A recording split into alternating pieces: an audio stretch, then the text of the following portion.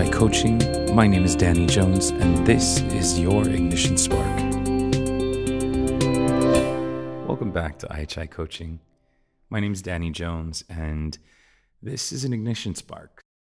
Our goal here is to light a little spark in you that causes a fire for you to go after whatever the topic is. And today we're in the middle of our team podcast series.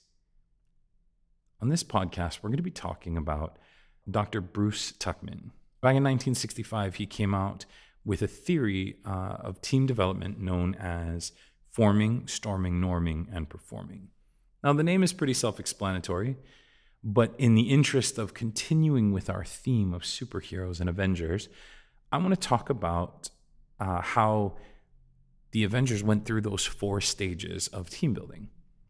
So, as mentioned, Fury, he was the leader of the organization S.H.I.E.L.D. He calls together a team that he names the Avengers Initiative. This is the stage of forming. A group of people who have the necessary skills to complete a team are brought together in order to accomplish a goal. In this case, getting rid of the bad guys.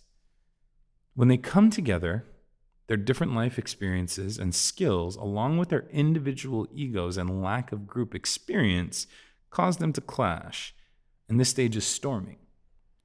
To work in a team effectively, you must think of the team first, realizing in the end, there will be great rewards for you and the whole team if you succeed. This stage of storming is one that many teams never really get out of. Some people just decide that the team will never work, so they just put up with each other, continue to silently hate one another until the work is done, and then move on after producing something that's subpar or just not nearly as good as it could be if they had been together as a truly cohesive team.